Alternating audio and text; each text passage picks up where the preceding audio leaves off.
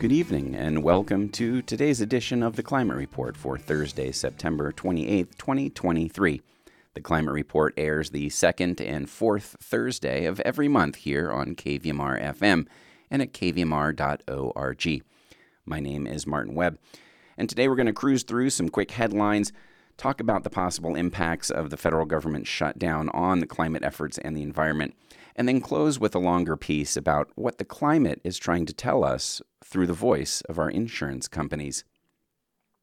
One of the things that I encourage is when people have something interesting that they want me to report on, you can send an email to climatereport@kvmr.org.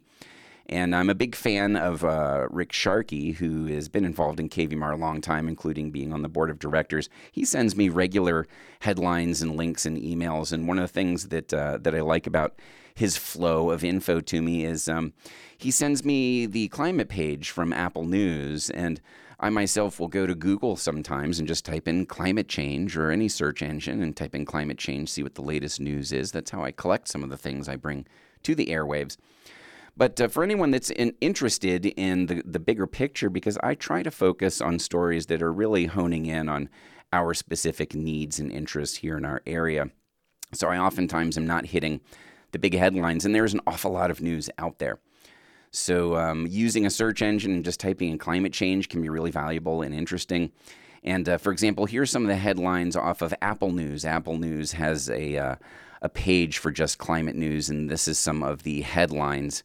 From the Washington Post, what is a zero-emission building? The White House has an answer. From Bloomberg Business Week, 12 climate tech companies building a net zero world.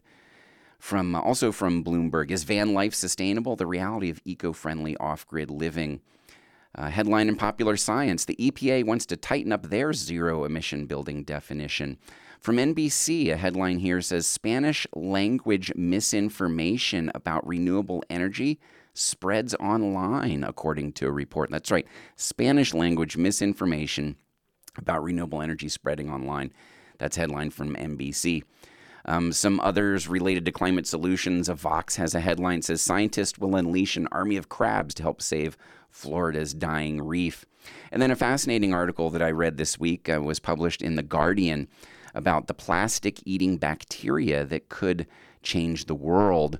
Or you might be interested in CT Insider. It says, Yale students have found a way to turn banana waste into leather. Grist headline, cleaning up aluminum will be critical to a low-carbon future, and on and on. So there are all sorts of ways that you can stay in tune in addition to listening to the Climate Report. And sometimes just a flat-out search engine or some sort of news aggregating service will do that for you, which is what I consider myself a news aggregator for you. And let me talk a little bit next, though, about the possible looming shutdown, because while it's not breaking news that Congress is dysfunctional, it is interesting news when we are talking about it in relation to climate action, especially because last year was the big climate act, the Inflation Reduction Act. And fortunately, a lot of the funding for that was built into the act, so it's not part of the regular budget appropriations. But then there is a lot of it that is possibly going to be stuck. So I went to a couple different places. Matter of fact, when I did a search online, I discovered that there was some great reporting back in 2019.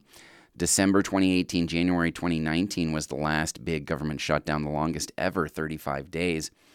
And there was reporting then about the impacts to environmental research and climate work. You could find info from Scientific American, National Geographic. The last time that we had a shutdown and it went 35 days, you may remember there were stories about national parks being hit hard, places like Joshua Tree in Yosemite, overflowing human waste from toilets, piles of trash strewn everywhere, damage to nature, Joshua trees being cut down, vandalism.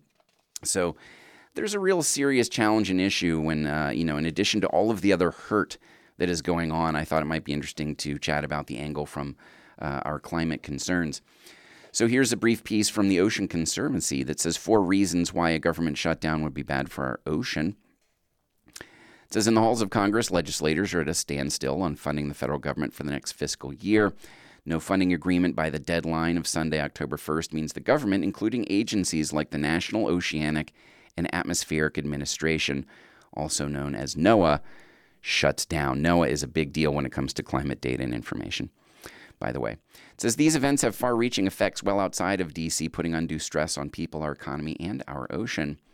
So specifically for NOAA, a government shutdown keeps staff from the vital work they do every day to understand, manage, and conserve our coasts, ocean ecosystems, and marine mammals. Now, some essential functions will continue. That includes weather forecasting and nautical services for shipping. But many other functions will be severely delayed or halted altogether. NOAA has a contingency plan that outlines what stays open and what gets closed. And essentially, a shutdown could mean that NOAA, as an entire department of the federal government, would go from 11,500 civilian employees, 11,500 on a normal day at NOAA, they would go down to less than 100. And Ocean Conservancy says, here's a look at the top 4 reasons why a shuttered government would be bad for our ocean. Number 1, a government shutdown will delay important initiatives to address climate change. After a record-setting hot summer for the ocean, NOAA's leadership to address the impacts of climate change has never been more important. Yet a shutdown would stall many efforts to do so. NOAA will severely slow or completely halt the review, approval, and distribution of funds from grant programs, as well as for projects outlined under the Inflation Reduction Act. So a lot of the bureaucratic review and the processes that gets the funding out from last year's Inflation Reduction Act will potentially grind to a halt, which means they won't be able to get some of that funding out. Some of it will be protected, some of it won't. They also continue by saying NOAA will also stop processing permitting applications during a shutdown, which includes critical offshore wind environmental permits that would delay these projects even further. So in addition to shutting down initiatives to address climate change, number 2 reason that it would be bad for the oceans and the environment, a government shutdown would stall fisheries management. For fisheries in federal waters, a government shutdown will likely cause a suite of delays and inconveniences. And more importantly, funding, again, from the Inflation Reduction Act that's intended for climate-ready fisheries initiatives will not be distributed at all. So again, this is impacting the ability to act on the climate bill last year. And it demonstrates, again, the push and pull of politics. It says it's important to note that some fisheries management services will still operate, even at a reduced level, and U.S. Coast Guard services and law enforcement patrols will continue to ensure that overfishing doesn't happen. But climate-ready fisheries initiatives, that will come to a standstill. And a government shutdown will result in fewer resources for cleanup after a hurricane. While NOAA's services to monitor our weather systems and provide warnings on weather issues like hurricanes and tsunamis are considered essential and will still operate, other programs which come into play after disasters will run with a shoestring crew. That's right, NOAA, which we've gotten used to giving us the hurricane predictions. We're familiar with those maps that show where they're going to crash into the continent and as they increase in size and category. All that comes from NOAA. But we're also learning that NOAA does a lot after disasters. For example, they have something called the Marine Debris Program, which helps clean up after disasters, which includes removing derelict vessels and other large debris. But during a shutdown, it would be unable to do its job. So we need to just hope that if there's a shutdown, that it's not long. And if it is long, that there are no hurricanes or disasters. And lastly, a government shutdown will put a hard stop on NOAA's ocean research. That's the biggest takeaway as far as the climate impacts from a shutdown. You know, we've gotten used to data being automatically computerized. You'd think, oh, if humans are laid off of their jobs temporarily, we'll still be collecting the data and harvesting it. So it's not a big deal that humans won't be there. And it turns out that's not quite true, especially when it comes to very remote locations where there isn't internet access. A lot of times it's humans that are recording the readings from different things around the world and analyzing them. And so there will actually be potentially gaps in data that will be lost in time. So that's some of the interesting news. There's also a great article by Heatmap, heatmapnews.com. Inc.com called Where a Government Shutdown Could Really Hurt Biden's Climate Agenda. But let's turn to insurance. And we're going to close today's climate report with a subject that is probably a little bit more salient to people here local into the Nevada County listening area.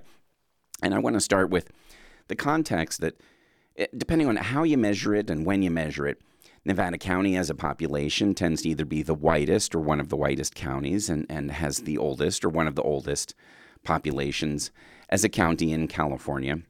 And that's in large part due to our natural resources and then scenic beauty. And a lot of people come here from the SoCal area, Southern California, and they talk about the four seasons. It's always been a beautiful place to live because you can experience the four different seasons. So it's been a great retirement area for folks who can enjoy being close to nature and experience those seasons they might not get otherwise in the big cities. But as we've seen now with climate change and the impacts that were predicted and we're now seeing, it's now turned into what I call an extreme retirement zone. Those four seasons are now wintertime blizzards, springtime rivers are swollen and flooded. During the summer, there's heat waves. During the fall, there's fires and smoke. And it's becoming more challenging, more dangerous, and more expensive to live here in an extreme retirement zone. I myself finally have felt the pinch of the fire insurance calamity that have been befalling most property owners. And while I'm not a property owner, my rent went up hundreds of dollars recently as a result of the insurance issues plaguing a climate threatened area. So for those of you that have been feeling that pinch and experiencing it, this article was very fascinating and relevant, and I'd like to read the whole thing. It's written by Juliette Kayyem, and it was published in The Atlantic. And it's titled, What Your Insurer is Trying to Tell You About Climate Change. She says insurers are trying to send a message. The government is trying to suppress it. Her article starts off, having worked for decades in conservation nonprofits, Beth Pratt, who lives high in the Sierra foothills in Mid-Pines, California, understands how climate change is putting her home at ever greater risk. Her community is experiencing what she calls climate whiplash: forest fires, record heat, massive snow dumps, mudslides, rock slides, and even a tornado. When Pratt, now 54, bought her 1,400 square foot house back in 1999, she thought the setting was ideal, on a big lot near Yosemite National Park. As recently as a decade ago, she told me by Zoom one recent morning, she didn't particularly worry about wildfires, a problem that now plagues her area with disturbing frequency. Pratt said she has been forced to evacuate 3 times. Making her best effort at coexisting with fire, as she put it, Pratt had metal roofing installed atop her house. To clear combustible material from around its perimeter, she learned how to cut trees with a chainsaw and to carefully incinerate heaps of wood debris. She said, I finally got comfortable doing my own burn pile, which took me a while. I mean, lighting a fire can be a little scary, right? Pratt has gone to enormous lengths to protect her house. She has a 2,500-gallon well tank with a fire hose hookup and added new metal decks to replace her wood ones. Because of these efforts, she reports, she's passed the defensible space inspections recommended by the state fire department. She said, this home, which is my home, I would work 6 jobs to keep. To Allstate, Pratt's longtime home insurer, her resolve appears to be irrelevant. The company dropped her as a customer in July, she says. Given her professional expertise in environmental matters, Pratt is the California Regional Executive Director of the National Wildlife Federation. She figured that growing climate risks might mean higher bills for insurance, but she wasn't prepared to lose her coverage entirely. She told me, I have an MBA. I'm not anti-business, just raise my rates. Citing privacy concerns, Allstate declined to comment on her case. As climate-related disasters grow in frequency and intensity, Major home insurers in some locations are concluding that no premium, or at least no premium that customers are willing to pay and state regulators are likely to permit, will cover the potential losses. Earlier this year, Allstate and California's largest insurer, State Farm, announced that they would hold off on writing new policies for homes in the entire state of California. From 2019 to 2022, listen to this. This is a statistic that's important to hear. From 2019 to 2022, the last few years of these major fires. Remember, the Camp Fire was in early November, sparked in early November 2018. And then from 2019 on were the mega fires year after year. From 2019 to 2022, the article continues, payouts to homeowners there in California more than doubled. But premium revenue from customers increased by only a third. That's according to industry data reported by the Wall Street Journal. So for those of you that have been thinking about how this is penciling for the insurance companies, that's how it hasn't been. In the last few years with these new wildfires, they've been paying twice as much out to homeowners, but only collecting 33% more in premiums. So upside down, and they can see that it's not going to stop. That's just my personal aside. Going back here to the article, it says, rising home insurance rates reflect a lot of factors. Real estate costs, building supply prices, the whims of global financial markets, and yes, corporate bean counters' desire to maximize profits. But more and more, homeowners are also paying for the damage that climate change will cause to their property. And they should be paying. If the continuing risk of fires, hurricanes, and other weather-related disasters isn't enough to make Americans think carefully about how and where to build a home, perhaps the rising cost of insurance might concentrate their mind. Yet policies at all levels of government suppress the signal that insurers are sending. That's certainly true in deep blue California. Even as prominent politicians there take pride in acknowledging climate risks, the state's insurance regulation system is built to discourage premium hikes. In many ways, that bias is justifiable, and not only in California. Many people live in vulnerable areas, partly as a result of past racial or economic discrimination. They buy homes in flood-prone areas because more privileged people own all the higher ground. A lot of Americans are underinsured because of genuine hardship and suffer more than their wealthier counterparts do from uncompensated losses.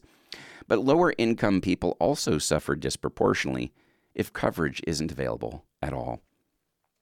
In California, insurance companies are prohibited from using statistical modeling to assess future fire risks when setting rates. I'm going to say that again because this is an important piece of news to be aware of. In California, insurance companies are prohibited from using statistical modeling to assess future fire risks when setting rates. Premium increases must instead be based on the insurer's loss history, not on the growing likelihood of serious fires. So again, it's sort of another way to say it is under California law, their insurance rates have to be based on the past, not the future. And the future, as we know, according to scientists and what we're experiencing now, is not going to be like the past. The state's pro-consumer rules can't hold off reality forever, the article continues. After Allstate dropped her, Pratt patched together coverage from other private insurers and from what's called the FAIR Plan, California's public insurer of last resort. But she said she's now paying twice as much as in the past for coverage that's less comprehensive. Certain regions of the country have long been prone to tornadoes, hailstorms, hurricanes, or other weather-related disasters. But this summer, the dire signs of a climate crisis seem to have multiplied. July was the hottest month ever recorded. A rare tropical storm swept into Southern California. Wildfires tore through a historic town on the Hawaiian island of Maui. Fires in Canada brought dangerous levels of smoke to much of the northeastern United States. Roy Wright told me recently Mother Nature is busting through the front door of American families. Now the CEO of the Institute for Business and Home Safety, a research group funded by insurers, Wright previously served in senior roles at FEMA during the Obama and Trump administrations, and at one point ran the federal government's flood insurance program. Every state has some sort of a public insurance system, like California's FAIR Plan, for homeowners who can't get coverage on the private market. These systems of last resort, however, are becoming insurers of first resort. After Hurricane Ian led to devastating losses in Florida last year, smaller insurance companies went bankrupt trying to satisfy claims. And over the past 2 years, the state's insurance system, called Citizens Property Insurance Corporation, has doubled its number of policyholders. It now covers about 13% of the homeowners insurance market in the entire state of Florida. Is this sustainable? Professionals in my field, and again, this is the person writing for The Atlantic. This is an article by Juliette Kayyem. Professionals in my field, disaster preparedness, have one thing in common with insurers' risk assessment experts.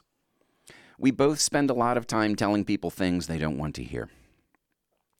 I should note here that in promoting my book, The Devil Never Sleeps, in recent months, I gave paid speeches at 2 small insurance industry events.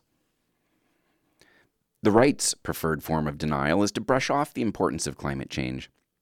When Donald Trump chided his Republican rival Ron DeSantis in July to, quote, get home and take care of insurance, the former president presumably wasn't telling the Florida governor to rethink the low-lying state's development rules and emergency preparedness policies in light of global warming. In the past, insurers have generally been able to diversify their own portfolios to balance different risks that they take on. Historically, insurers that do business across the country could afford a bad year in 1 or 2 states. But the math becomes more challenging as disasters proliferate. The cost of reinsurance, essentially coverage that insurers take out to protect themselves against big losses. That's right, your insurance company also has an insurance company. And that's called reinsurance. The cost of reinsurance, essentially coverage that insurers take out to protect themselves against big losses, has shot upward. So their cost of insurance has increased. And that's in large part because of growing climate risks. The article continues, insurers are regulated by states, in many cases by elected officials whose job is to make sure the companies aren't overcharging ratepayers, not to encourage long-term climate adaptation. Home insurance is expensive in Oklahoma, for example, in large part because of high winds and hail big enough to destroy roofs, and because of building rules that don't adequately take that threat into account. In 1988, California voters passed what's known as Proposition 103, which subjected certain auto and property insurance rate hikes to state review. Consumer advocates argue that the insurance industry makes billions of dollars in profits in the state, and they've recently accused Allstate and State Farm of bullying the California Insurance Commissioner Ricardo Lara into going along with excessive rate increases.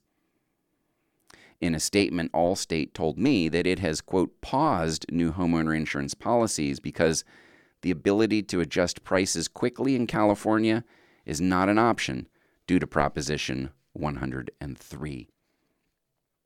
Another possibility, though, is that climate-related risks are becoming apparent faster than the state's regulatory system can take them into account, lulling the public into complacency about the climate crisis.